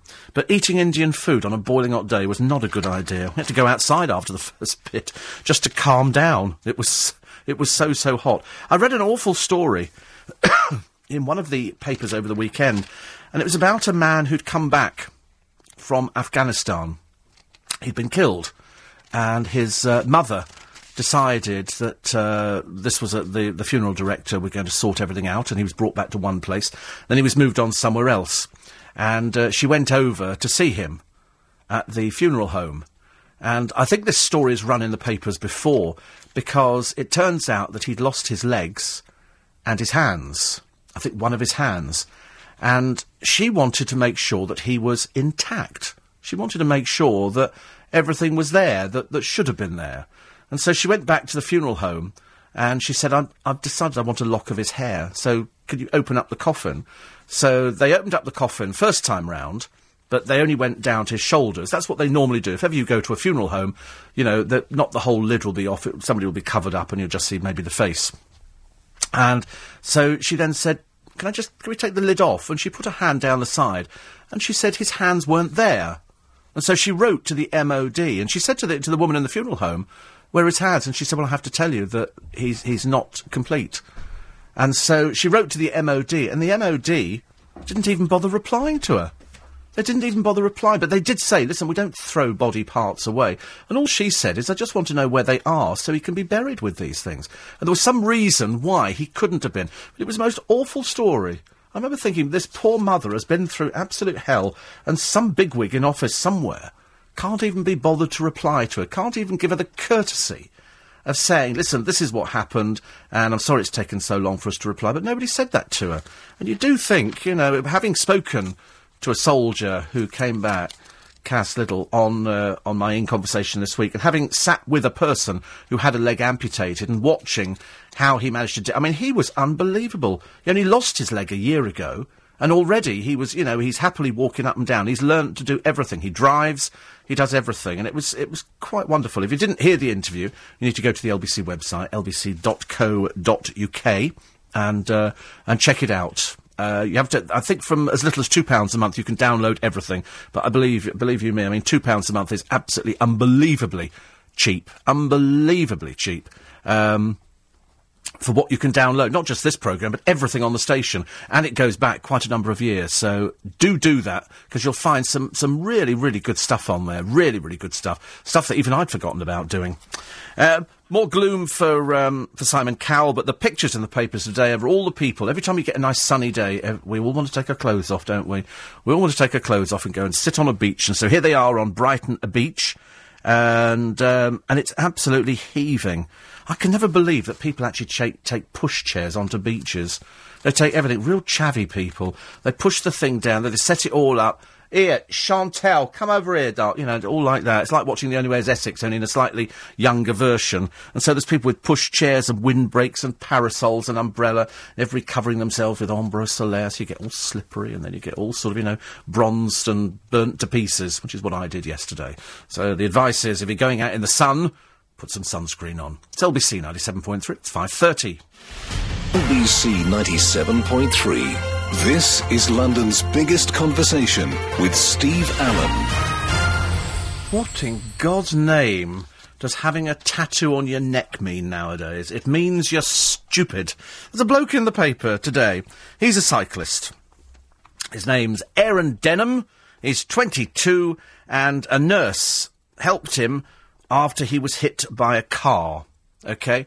And in recognition of what she did, he's had her name tattooed on his neck just underneath his ear. You've never seen anything so stupid in your entire life. He says here, every time I look in the mirror, I'm reminded how it feels to have someone around who I owe my life to. Do these people realise that this is on your neck? It is stuck there till you die.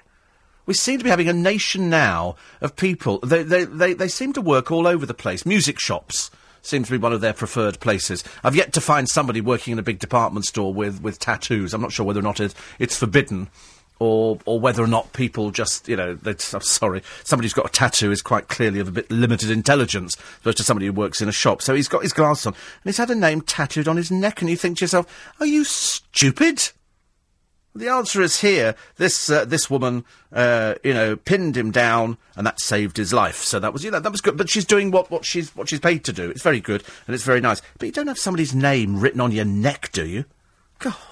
I do see a few people like this around, and I do think to myself, it's going to be there for the rest of your life. You're going to look very stupid. You're going to wander up the aisle, and here is Mum, Dad, Auntie Beatrice, and everything. It just looks awful. Have them where people don't see them. It's better. All part of a balanced diet. 700 glasses of wine a day, apparently. Want the agile balance of an Olympian gymnast? Oh, yes. Sit back, relax, and indulge in a few glasses of wine. Antioxidant resveratrol, which is found in red wine, could make people more nimble by protecting nerves from damage. The only snag is you would need 700 small glasses a day to feel the effects, and after all that, you'd probably be dead and certainly not rotating on the pommel horse. Funny idea, isn't it? However, the possibility of creating compounds which mimic the effects of resveratrol and are more easily absorbed by the body are now being investigated by scientists. I'd love the idea of being able to go on the pommel horse and to do the beams or to do the rings or something like that. But I mean, frankly, it's just a distant memory. It's never going to happen. It's just never going to happen. Absolutely not. But I'd love it if they did bring out a drug that gave you this ability, made you very nimble. I was watching The Only Way is Essex, and Joey Essex leapt over a net the other day in his rather too tight shorts. And I thought, I couldn't even jump over a net. Knowing me, I'd forget to pick my legs up at the back and I'd fall over. So I'd have to put pillows down to make sure I fell in the right place. I love the way that Keith Lemon's got a film out. Apparently, if it does well, he's going to become a Scientologist. So assume he won't become a Scientologist. It's got all sorts of people in it. It's got Kelly Brook, Lee Francis, who is Keith Lemon. I just can't stand the character. I must be the only one in the country who can't stand the character. I think it's absolutely awful. I just find it irritating. They've got some silly programme which is out on the, on the television at the moment, I think on ITV2, where he's in a fake house with a fake girlfriend. And, I just don't get the whole thing. I understand Celebrity Juice. That's a vehicle for people who can't string two words together. 84850. Jen agrees. Bringing a pushchair on the beach is chavvy. Of course it is. You don't take children on the beach at that age. Just ridiculous. It's very, very sunny. That's why. It's very chavvy, I'm afraid. Very chavvy. Push the thing all the way sort of down onto the beach. Oh, very naff. 84850, steve@lbc.co.uk. Simon finds the X Factor annoying when all the judges put on their shocked faces. Well, they're doing it because they're making a television programme. They're making a television. I think the X Factor was the first programme that actually showed people's reactions. They didn't do that before. Now they actually do it, and then they show people backstage, and now they sort of look at all these other factors on there, and it's making a programme. It's making a programme, and they're trying to make, the best programme that they can, and that's why it does well in the ratings, except when, of course, we have particularly good weather and the entire country decides that we're actually a country of barbecue people. So we start wanting to sort of drag out the barbecue and eat outside, which is... we don't do it the rest of the time, do we? Although somebody pointed out earlier, which I thought was quite right, why do we only have picnics in the summer? Why can't you have a picnic in the winter? We only ever have picnics in the summer. And they were doing a programme on the television. I think it might have been the Great British Bake Off. It might have been. I can't remember. But they were doing cakes and cupcakes, and I thought, that's actually quite nice. But it's just a cheap programme, isn't it? It's just a cheap programme. Then I watched The Only Way is Essex, and I got a little bit confused by where we are in everybody's relationships. James Argent is quite clearly either slightly disturbed or very, very disturbed. Because he either makes things up. You've got, I think, I can't remember what her name is, but she has a brother who plays guitar, and the brother who plays guitar is a nasty piece of work. I don't like him at all. Really don't like him. And I think he could be going out with Lydia Bright. But there again, she looks about desperate to go out with anybody at all. She's now started being rude about Arge. Joey Essex and his girlfriend Sampha Ears, she's the one with a father in prison. They went to visit him the other day, and that was very exciting, just so you get the real lowdown on Essex life. And lowdown does describe them very well indeed. Joey Essex, is just not really of the real world. Little bit of a shame. Mario is the one with the dim girlfriend, who might or might not have cheated on her. See, the trouble is I don't know what's real and what's not. I think all the stories are made up. Lucy Mecklenburgh just sits there wearing too much makeup on. And then you've got Gemma, who can't sing, who might or might not be going out with Arge. And in the end, I just get confused by the whole programme, but I'm so strangely addicted to it, looking at all these dreadfully unattractive blokes with spots and blemishes and everything else. Joey Essex looks like he's wearing makeup, and then was playing tennis the other day, or attempting to. He couldn't play tennis for toffee. He called himself semi-professional, which was a bit of a lie, actually, because he couldn't even hit the ball over the net. In fact, Sam Fears was actually getting the ball over the net better than he was. And so she said, he said, I'm sweating. She said, why are you wearing that outfit? He said, because I look good in it. Which seemed fair enough, didn't it? He thought he looked good in something. There's no chance, incidentally, of the Spice Girls getting back together. They've decided that was... I thought, thank goodness for that. Thank goodness for that. And Geri Halliwell has revealed the poignant secret behind her comeback with the Spice Girls. She celebrated her 40th birthday during rehearsal for the show. She said it was particularly emotional because it was held on her late father's birthday. And so, of course, she then gets a feature in Hello magazine, just on the Spice Girls coming back together again. And she said, he died 6 months before the Spice Girls when I was 21. Doing the Olympics on his birthday was poignant for me. I know. We thought it was very poignant. The miming was brilliant. Very good. She says, no matter what happened in the past, we love and accept each other. I always laugh most when I'm around them. Must be quite a dull life you're existing in at the moment, because you don't seem to spend much time with them. I mean, hardly any time with Victoria at all, I'm afraid. But she has got her eye on a new man. She's not going to tell you who it is, because it's early days yet. One can only guess at somebody who will last about 5 minutes. Because I think she's a bit high maintenance, is our Geri, I'm afraid, who used to work on game shows. The X Factor hopeful Jermaine Douglas. This is the one who I think is, he's got the most amazing voice. Luckily, because he's fairly religious, he doesn't like girls in short skirts. There was 2 girls outside the Ritz as we were coming through this morning, wearing those particularly high-heeled shoes, and they could not walk in them. They it looked as if they were walking on hot coals down the pavement. It was hilarious. I felt like winding the window down and saying, why don't you just buy some sensible flats? Because you look ridiculous. I mean, apart from the fact they were 2 desperately unattractive people, and that's why they were all by themselves. They just couldn't actually walk. And they were almost walking as if they were sort of hanging onto lampposts in between. It was hilarious. It was absolutely hilarious to watch them, and you see this every day in London, people who cannot walk in their shoes, so they take them off and walk, and of course then immediately, I don't know who's, eventually in everybody's wardrobe in the country, you're going to be having shoes that nobody can walk in. At least men don't have to worry about things like this, and a lot of women can walk in high heels, but not in the heels that they're selling now. Because they're just ludicrous. I mean, people should take them back to the shop and get their money back. Say, I'm terribly sorry, I cannot walk in this. I cannot walk in this at all. Oh, the Darkness apparently have rekindled their friendship. When the Darkness fell apart, I remember Justin Hawkins. I think he'd blown a lot of money on drugs. and then somebody else had isolated. I thought they were quite good, the Darkness, and then it all sort of disappeared for them. Apparently they're now making a comeback again. All these people get together in groups, and they all have a wonderful time, make loads of money, then they all fall out, and then they try and resurrect it again. Another programme coming up again, which is called Celebrity Wedding Planner. And this is pairs of flamboyant celebrities take time out from their crazy schedules to organise or ruin a couple's big day. And unfortunately, one here kicking things off is Benidorm's Jake Caruso and Louis Spence. Oh dear. Thought we'd had enough of Louis Spence on the television. Didn't realise it was still going. 84850. Steve, if you hate Towie so much, why do you watch it? Why do people keep asking the same stupid question? Because I get paid for it. I get paid for it, and they pay me to talk about it. You know that. I get paid £1 million a year just for talking about it. It's brilliant. Tony says, Scary Spice on the X Factor, awful, awful, awful. Do you know, you're the only person who said that. Everybody else has said how brilliant she was. Absolutely brilliant. She knew exactly what to say. She did the right put-downs. She was being honest, which is exactly what Simon Cowell does, and then they boo him. They go, ooh, terrible, isn't it? Terrible, boo, boo. And I liked it. I waved at somebody the other day in the car. Somebody waved at me as I was going off on Saturday to see The Godchildren. And for the life of me, I've got no idea who it was, but I happily waved. Happily waved back, as you do. Gary is the one who's seeing The Four in a Bed.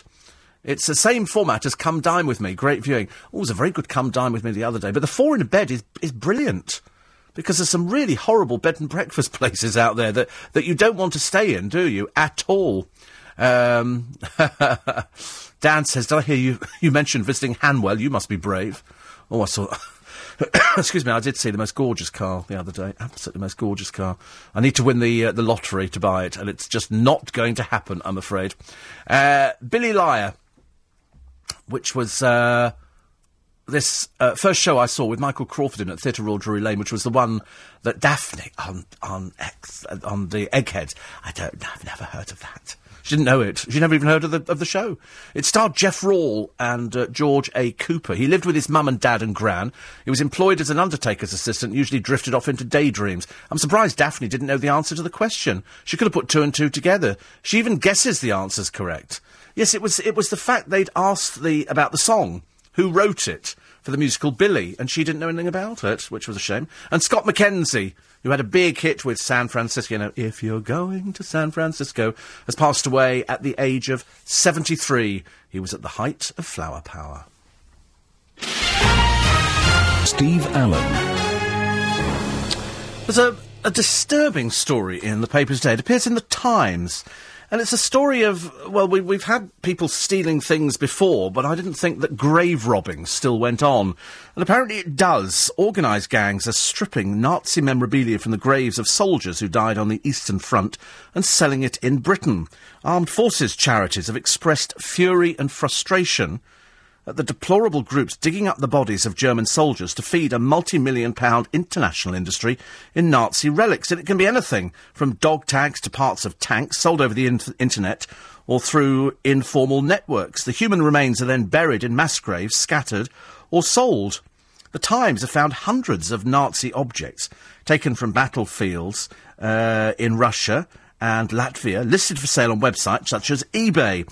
A reporter was offered the chance to buy an SS dog tag dug up from a battleground in East Germany at a military fair in Kent. Because apparently, I didn't realise that it's illegal to sell Nazi memorabilia in France, Germany, Austria and Hungary, but not in Britain. And people are buying it. Apparently, the German War Graves Commission, which trace and rebury some 40,000 soldiers each year in Eastern Europe, said the grave robbers regularly blocked their work. Often, staff discover that graves have been looted. Worse is the lack of dog tags, without which we cannot identify the soldiers. Strange, isn't it, that people would actually want to buy stuff like this? I'm absolutely amazed, and it's people in this country. There's a woman here, Virginia, 20, spent hundreds of pounds on a Hitler Youth dress dagger. She says, I was mesmerised. I would look at every little dent in the knife and with magnifying glasses to make out the maker's names. I mean, the things that people will buy nowadays, and we've heard of, and in Wales, remember last week we were reporting the fact that the police have managed to clamp down on people who steal the lead from church roofs and from schools. They go in there, organised gangs take this stuff and then sell it. They've already closed down 2 scrapyards because they're bent as the proverbial 9-bob note, as they used to say. And these people were dealing in stolen things. It was stuff that had been prized off from cemeteries. War memorial plaques were taken in and sold, and people were buying them.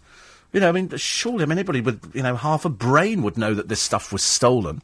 And he says Joey Essex apparently wears 2 watches, but cannot tell the time. Arj couldn't sing the ABC song. He didn't know what was after MN, I hate these shoes.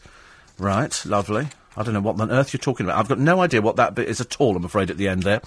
Steve, I imagine the rest of the Spice Girls laugh the most when they're with Jerry too, but they're laughing at her rather than with her. Malcolm says, you're not alone with your dislike of Keith Lemon. The minute he appears on the screen, my finger hits the off button. I just think I'm a bit bored with the character. It's a bit naff, I'm afraid, now. It's almost gone a bit too far. I mean, I never, to be honest with you, I was never a Sacha Baron Cohen fan either. I never liked that one. I'm a bit fussy about people on I like them to be sort of as genuine as they can be, but not. 84850, Ricky wants to know, what about tattoos? People who have cut tattooed on their necks. I don't know why anybody would ever have a tattoo on their neck. I don't get that one at all. I really don't get it. It just doesn't do it for me. I just don't understand, unless you're particularly of limited intelligence. 84850, still awake on the boat, Steve. This is Jane. And, this is a photo of the Bloodhound. They're hoping to break the record and do 1,000 miles an hour. Wow. I had 67 years and 2 BA captains, she says. Ex-BA pilot with 32 years experience flew us with my husband in front too. Wow, very nice. Hope you enjoyed all of that. Little Julie's back with us as well this morning. Said, I don't watch the X Factor anymore. I'm looking forward to Strictly and who's going to be appearing. I've heard it could be Fern Britton, Janine from EastEnders. I've got no idea who's taking part in it. I never bother, actually. I'm really not remotely bothered about that one. It's my least interesting one, I'm afraid. I'd like to find out who's actually going to go into the jungle for I'm a Celebrity, Get Me Out of Here. Rumour had it that they were going to be approaching Princesses Beatrice and Eugenie to go out there. They said that would be the coup. I thought, why? They're so boring. They're so dull. They wouldn't be allowed to go at all. The royal family would say, I don't think so. We don't do stuff like that. Perhaps Julian Assange's name will pop up. Perhaps he can sort of pop out and do it. I mean, the sooner he disappears, the better. I'm so bored with opening up the papers and reading about Julian Assange, because it's just a little bit tedious. And the new Miss Liverpool is a girl here, and she's the new Princess of Bollywood, which is great. Mind you, there is a big story, a doubles-page spread in the papers the other day, which came up, and it was about Hayley Roberts. And I had to rack my brain and think who on earth Hayley Roberts was, and then I remembered Hayley Roberts is the shop girl from the Valleys, and she was struggling to get by on minimum wage. You know, she hadn't worked in ages, and at 31 she still lived with her parents and shared a bedroom with her sister. She's so useless, and so she gets a job as a shop girl, and she's been single for 6 years, which gives you a rough idea where we're coming from here. And she'd regularly moaned to workmates that there had to be more to life, and soon there was. Because you remember she bumped into David Hasselhoff, and he went, oh, I fancy you. And she went, oh, God, fantastic. And so off she went with him around the world. And they've been together for a year now, so they've got loads of pictures of her on holiday. And now she's sold her story. And to be honest with you, I mean, I suppose it's a story of rags to riches, but I mean, she's getting on a bit. I mean, at 30, she looks so similar to his first wife. She really does look very, very similar. But unfortunately, unlike the first wife, this one's got tattoos on her feet. She's got tattoos on her feet, 31. I mean, struggling to get by on the minimum wage. I'm surprised she can afford it. Tattoos aren't cheap. Somebody told me the other day they had a tattoo done. They showed me the tattoo, and I went, oh, right. I said, how much was that? He said, well, it was 80 quid, but it should have been 400. I said, what, £400? He went, yeah. I said, blimey, I didn't realise that tattoos were so expensive nowadays. He said, oh, yeah, some of the big ones can cost a small fortune, like an arm and a leg. Quite literally. Caught out the vile texts that mean the cricket superstar Kevin Pietersen might never play for England again. This is a story that's running in the papers as well today. He's used language, I'm afraid, which is almost terribly insulting. he referred to Andrew Strauss as, I won't tell you what it is, because in Afrikaans, it's possibly the worst thing you could ever call anybody. So, poor old Kevin Peterson screwed it up big time there. Not such good news for him this morning. That makes all the papers. And, what was the other thing I saved on here? Oh, yes. I was Ray Winston and Plan B have remade The Sweeney. Now, whether or not this is a joke, I don't know who Plan B is, but I'm assuming he's another one of these sort of rap artists. They're doing the great Bake Off on the television, which has got Mel Gittroych on, the most unfunny person on the television as far as I'm concerned. And everybody talking about, stranger Ian Hyland was talking about television, was talking about George Michael, and saying here, an incredibly tempting offer from Gary Lineker as he kicked off the Olympic closing ceremony. If you'd like to watch without commentary, press the red button now. Here's Trevor Nelson. And that's when immediately everybody... And the most awful commentary you've ever heard, I'm afraid. But he stuck with it. He said, and to be fair to Trevor, says Ian Hyland, he was nowhere near as irritating as he had been at the opening ceremony. In fact, he was a little bit so subdued, he said, I almost suspected that Hazel Irvine had sneaked a lava lamp into the commentary box to distract him. As for the ceremony itself, we could have probably done without quite so much of Jessie J. Can we not persuade the Rio organising committee to take her as well? And parts of it did put me in mind of Live Aid. He said, I was half expecting Bob Geldof to come out and yell, give us your money now. But nobody can deny the events took a turn for the better the minute it became clear that Victoria Beckham had decided against too much singing and dancing. So, who was it I was watching the other day? I came back late at night and I turned on the telly and I flicked onto a channel and I got Frankie Boyle. Frankie Boyle was doing his show. Well, it was the funniest thing I've ever seen on television. Absolutely the most... I mean, he takes the mickey out of everybody. There is nobody who is free from this man's mouth. Absolutely nobody at all. He said it was very interesting watching Victoria Beckham. He said people had to keep reminding other people around her that she wasn't a javelin. But that was one of his kinder things. That was one of the kinder things. He laid into everybody. He was so rude about everybody, but it was all absolutely accurate. Absolutely accurate. Everything he was saying. I know he upsets people. Apparently he's upset one of the Olympic girls for sort of saying she's a bit of a hefty hideaway. And she said, don't concentrate on how I look, concentrate on my ability.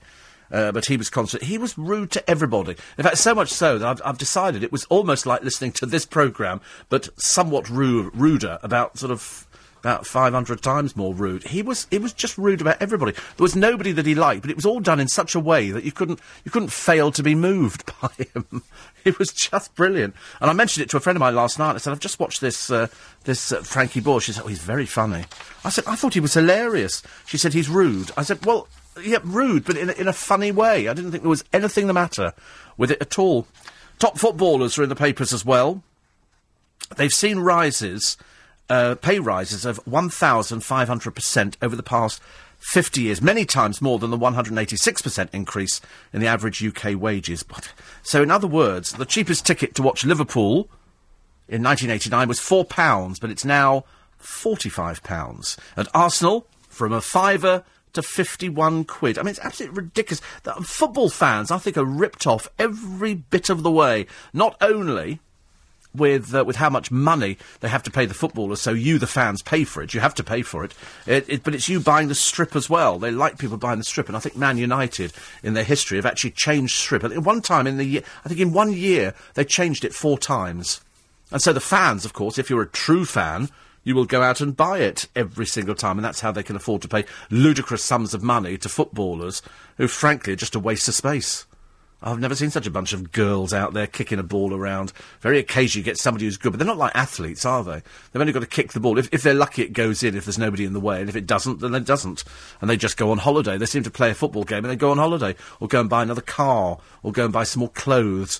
Always surrounded by these wags, these dreadful old bags who go out there, get their hair bleached, and then rush out and buy clothes in cricket and very expensive shops, which don't suit them, but nobody is ever going to tell them. I haven't ever read Frankie Boyle's books. I've never read any. I didn't even know he did books. But definitely, I shall go and buy the DVD, because it was so good. Absolutely so good. 84850 steve@lbc.co.uk. Francis said, "Are you sure those in the high heels that couldn't walk in them were girls. I think they're cross-dressers. No, they were definitely girls, although one of them was actually butch enough, so it could have been a bloke. Difficult to tell, isn't it? News at 6 is up next. It's LBC 97.3. Steve Allen.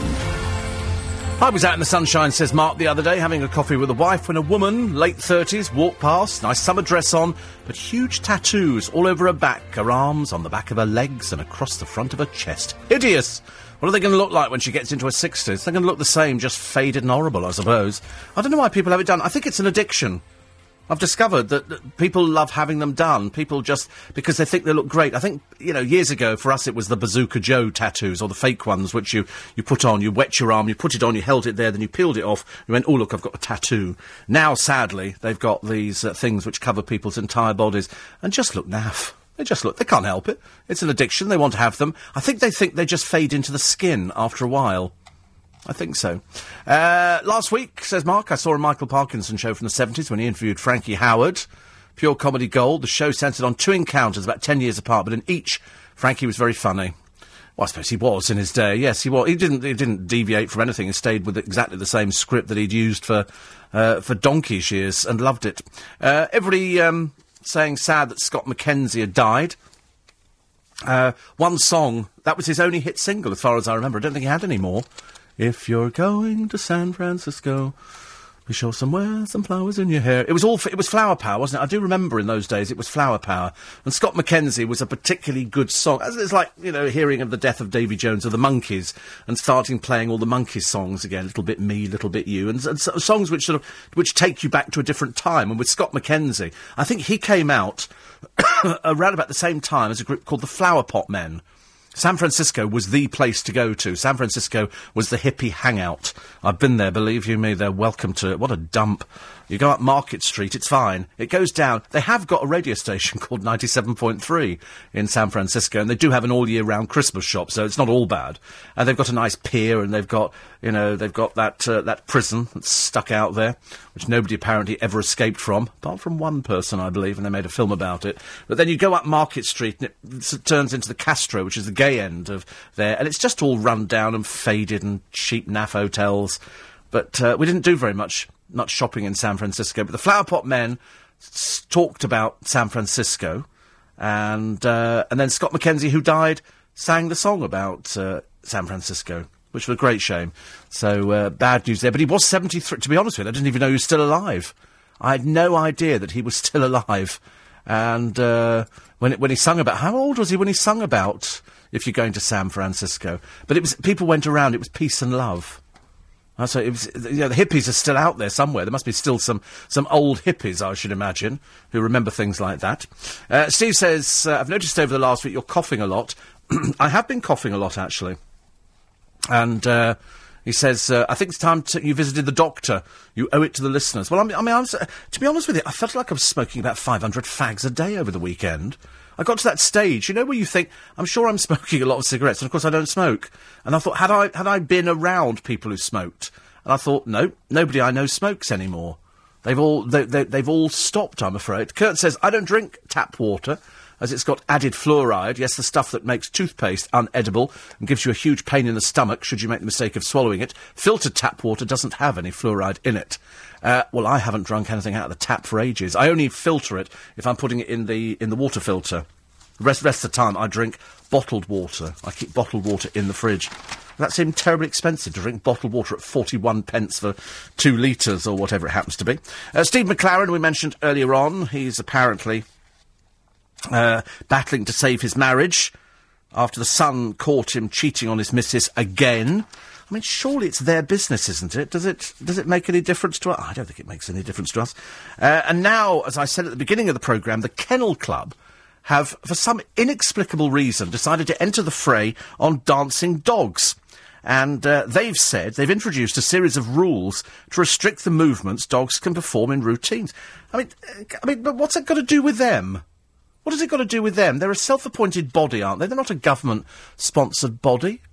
Can they actually sort of go onto a TV show and go, I'm terribly sorry, you're not allowed to do this. We are the Kennel Club. And you think, wait a minute, get your own house in order first, before you start telling people what to do. I mean, they've actually been given by the Sun a nonsense award. Because they're quite clearly... I mean, this has been going on for ages. It's not the first time that we've had dancing dogs on the television. They've got them in circuses. They've got them all over the place. Bridget's got some. And dogs do this. And now they've said that we're going to bring Ashley and Pudsey to heel by dubbing two of their most popular moves a danger. Pudsey, you remember, boogied his way to victory by strutting around on his hind legs. Doing that for more than 10 seconds is now frowned upon by the Kennel Club, the UK's governing body for dogs. Well, tell them to mind their own business. Tell them to mind their own business. I mean, is it like being a member of the Kennel Club, or do they have that kind of power? Can they approach a TV programme and say, listen, we're not having that. It's got to do with them. Got nothing at all to do with them. Viewers watched in delight as Pudsey, a border collie, Bichon Frise and Chinese crested cross, jumped off the judge's table and onto 17-year-old Ashley's shoulders to the Mission Impossible theme. That's now been labelled a danger because the dog may suffer a strain. Or even a sprain. So there's certain things that the dogs can and cannot do. And as for people who colour their dogs, well, I mean, that I can understand. I think people who colour their dogs or dress them up in clothing need to be taken out and hanged, as far as I'm concerned. Especially this great thing in America where they turn a dog into something else. So there's a dog that looks like a panda, or there's a dog that looks like a giraffe, or a dog that looks like a leopard, or a cat that looks like a leopard. And they spray them with these paints. Now, people like that should have the animals taken away from them, and they should be put into care. It's as simple as that. So, I don't like anybody dressing a dog up. And I know that Nathan Morley in Cyprus, he's got little Wellingtons for his dog and everything. I used to be horrified by this. Absolutely horrified. I told you I was horrified. You know, it comes as no surprise to anybody who knows me at all. That, I mean, you know, somebody who dresses dogs up, it's very funny. But, unfortunately, I think it's animal cruelty. You're right about the rain, says Julie. We did have about 10 minutes of it yesterday with a few claps of thunder. Spent the day in Richmond, had an outdoor lunch at, is it Staines? A Bavarian restaurant, which main food was sausage. Oh, that sounds quite nice. I do like sausages, actually. I don't even know where that is. Staines or Steins? I shall have to find it. It could be Steins, actually. And then walked up to Richmond Park. She says, in the evening, I flicked through the channels. I caught Colleen Nolan. Trying to sing I'm in the Mood for Dancing in an audition spoof for Big Brother. She says, I carried on flicking through the channel, as she did. She can't sing, can she? She cannot sing for toffee. It's almost embarrassing, I'm afraid. Oh, and the other story, this one comes up every year, and it's coming up again. Mark Chapman, that's the man who shot John Lennon dead, is making an appeal for freedom tomorrow. Now, he's done this, I think, every 2 years. For the last goodness knows how long.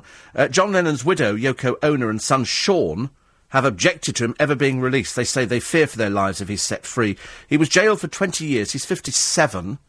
He was jailed for 20 years to life, has had 6 previous parole bids turned down. The board at Wender Correctional Facility in upstate New York expect to reveal their decision on Friday, and I suspect they will turn him down yet again. He's been doing this for a long time. He says he spent more than 30 years in prison. He should be let out. And quite rightly, Yoko Ono saying, listen, I don't think so.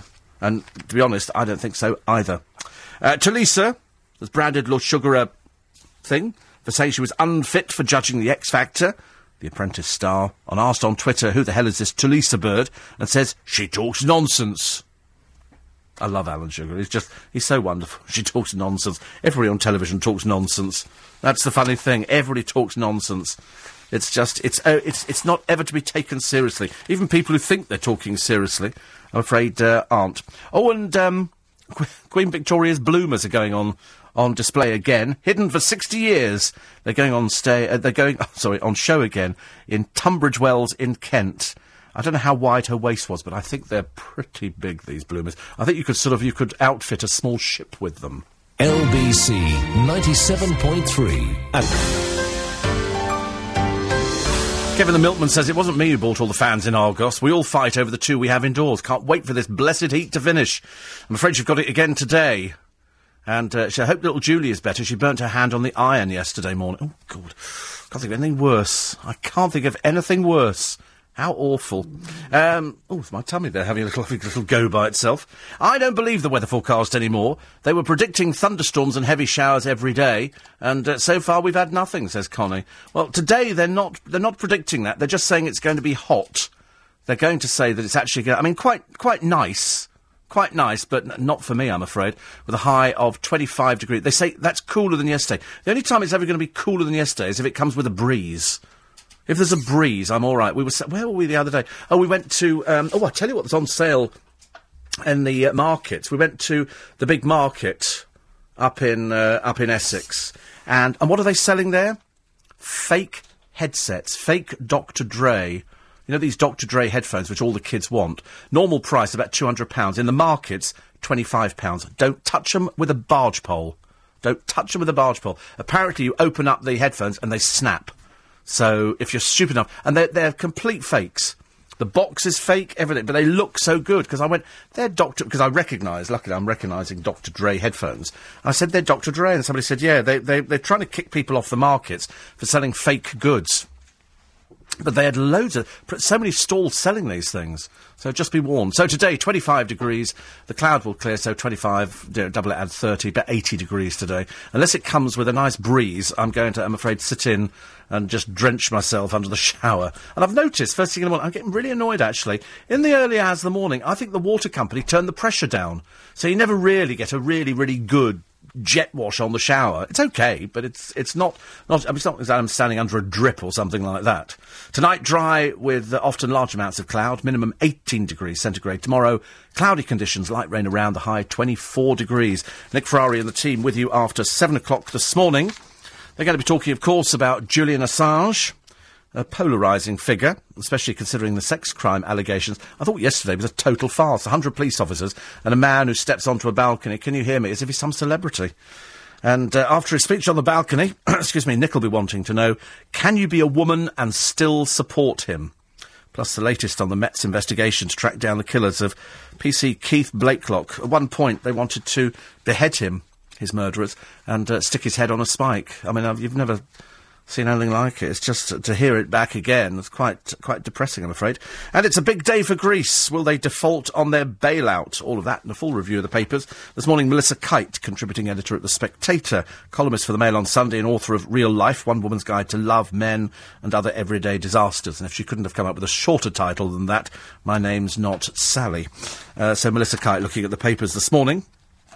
And will there be new charges in the PC Keith Blakelock murder inquiry after 27 years? It's an interesting development.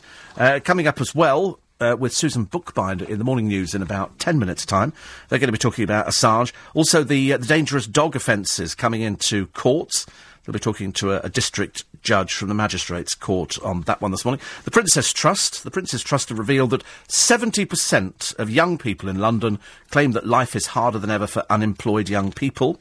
The Greek debt and how much is being thrown away in landfill sites. Apparently £650 million worth of stuff is thrown away in landfill or burnt in the UK, despite rising costs of natural resources. Not the best thing. And the heat wave. How do you cope in the heat wave? As far as I'm concerned, you get air conditioning. There can't be many cars on the road nowadays that don't have air conditioning. I remember years ago we all had these sort of cars where you put it onto cold, but if the weather outside was boiling hot, it didn't make the slightest difference. You just pumped warm air into the car. So you see people sitting in these never-ending traffic jams occurring on the motorways with all the windows down, thinking, oh dear, it's way too hot. Way too hot. And the things people are sort of, wearing in cars nowadays.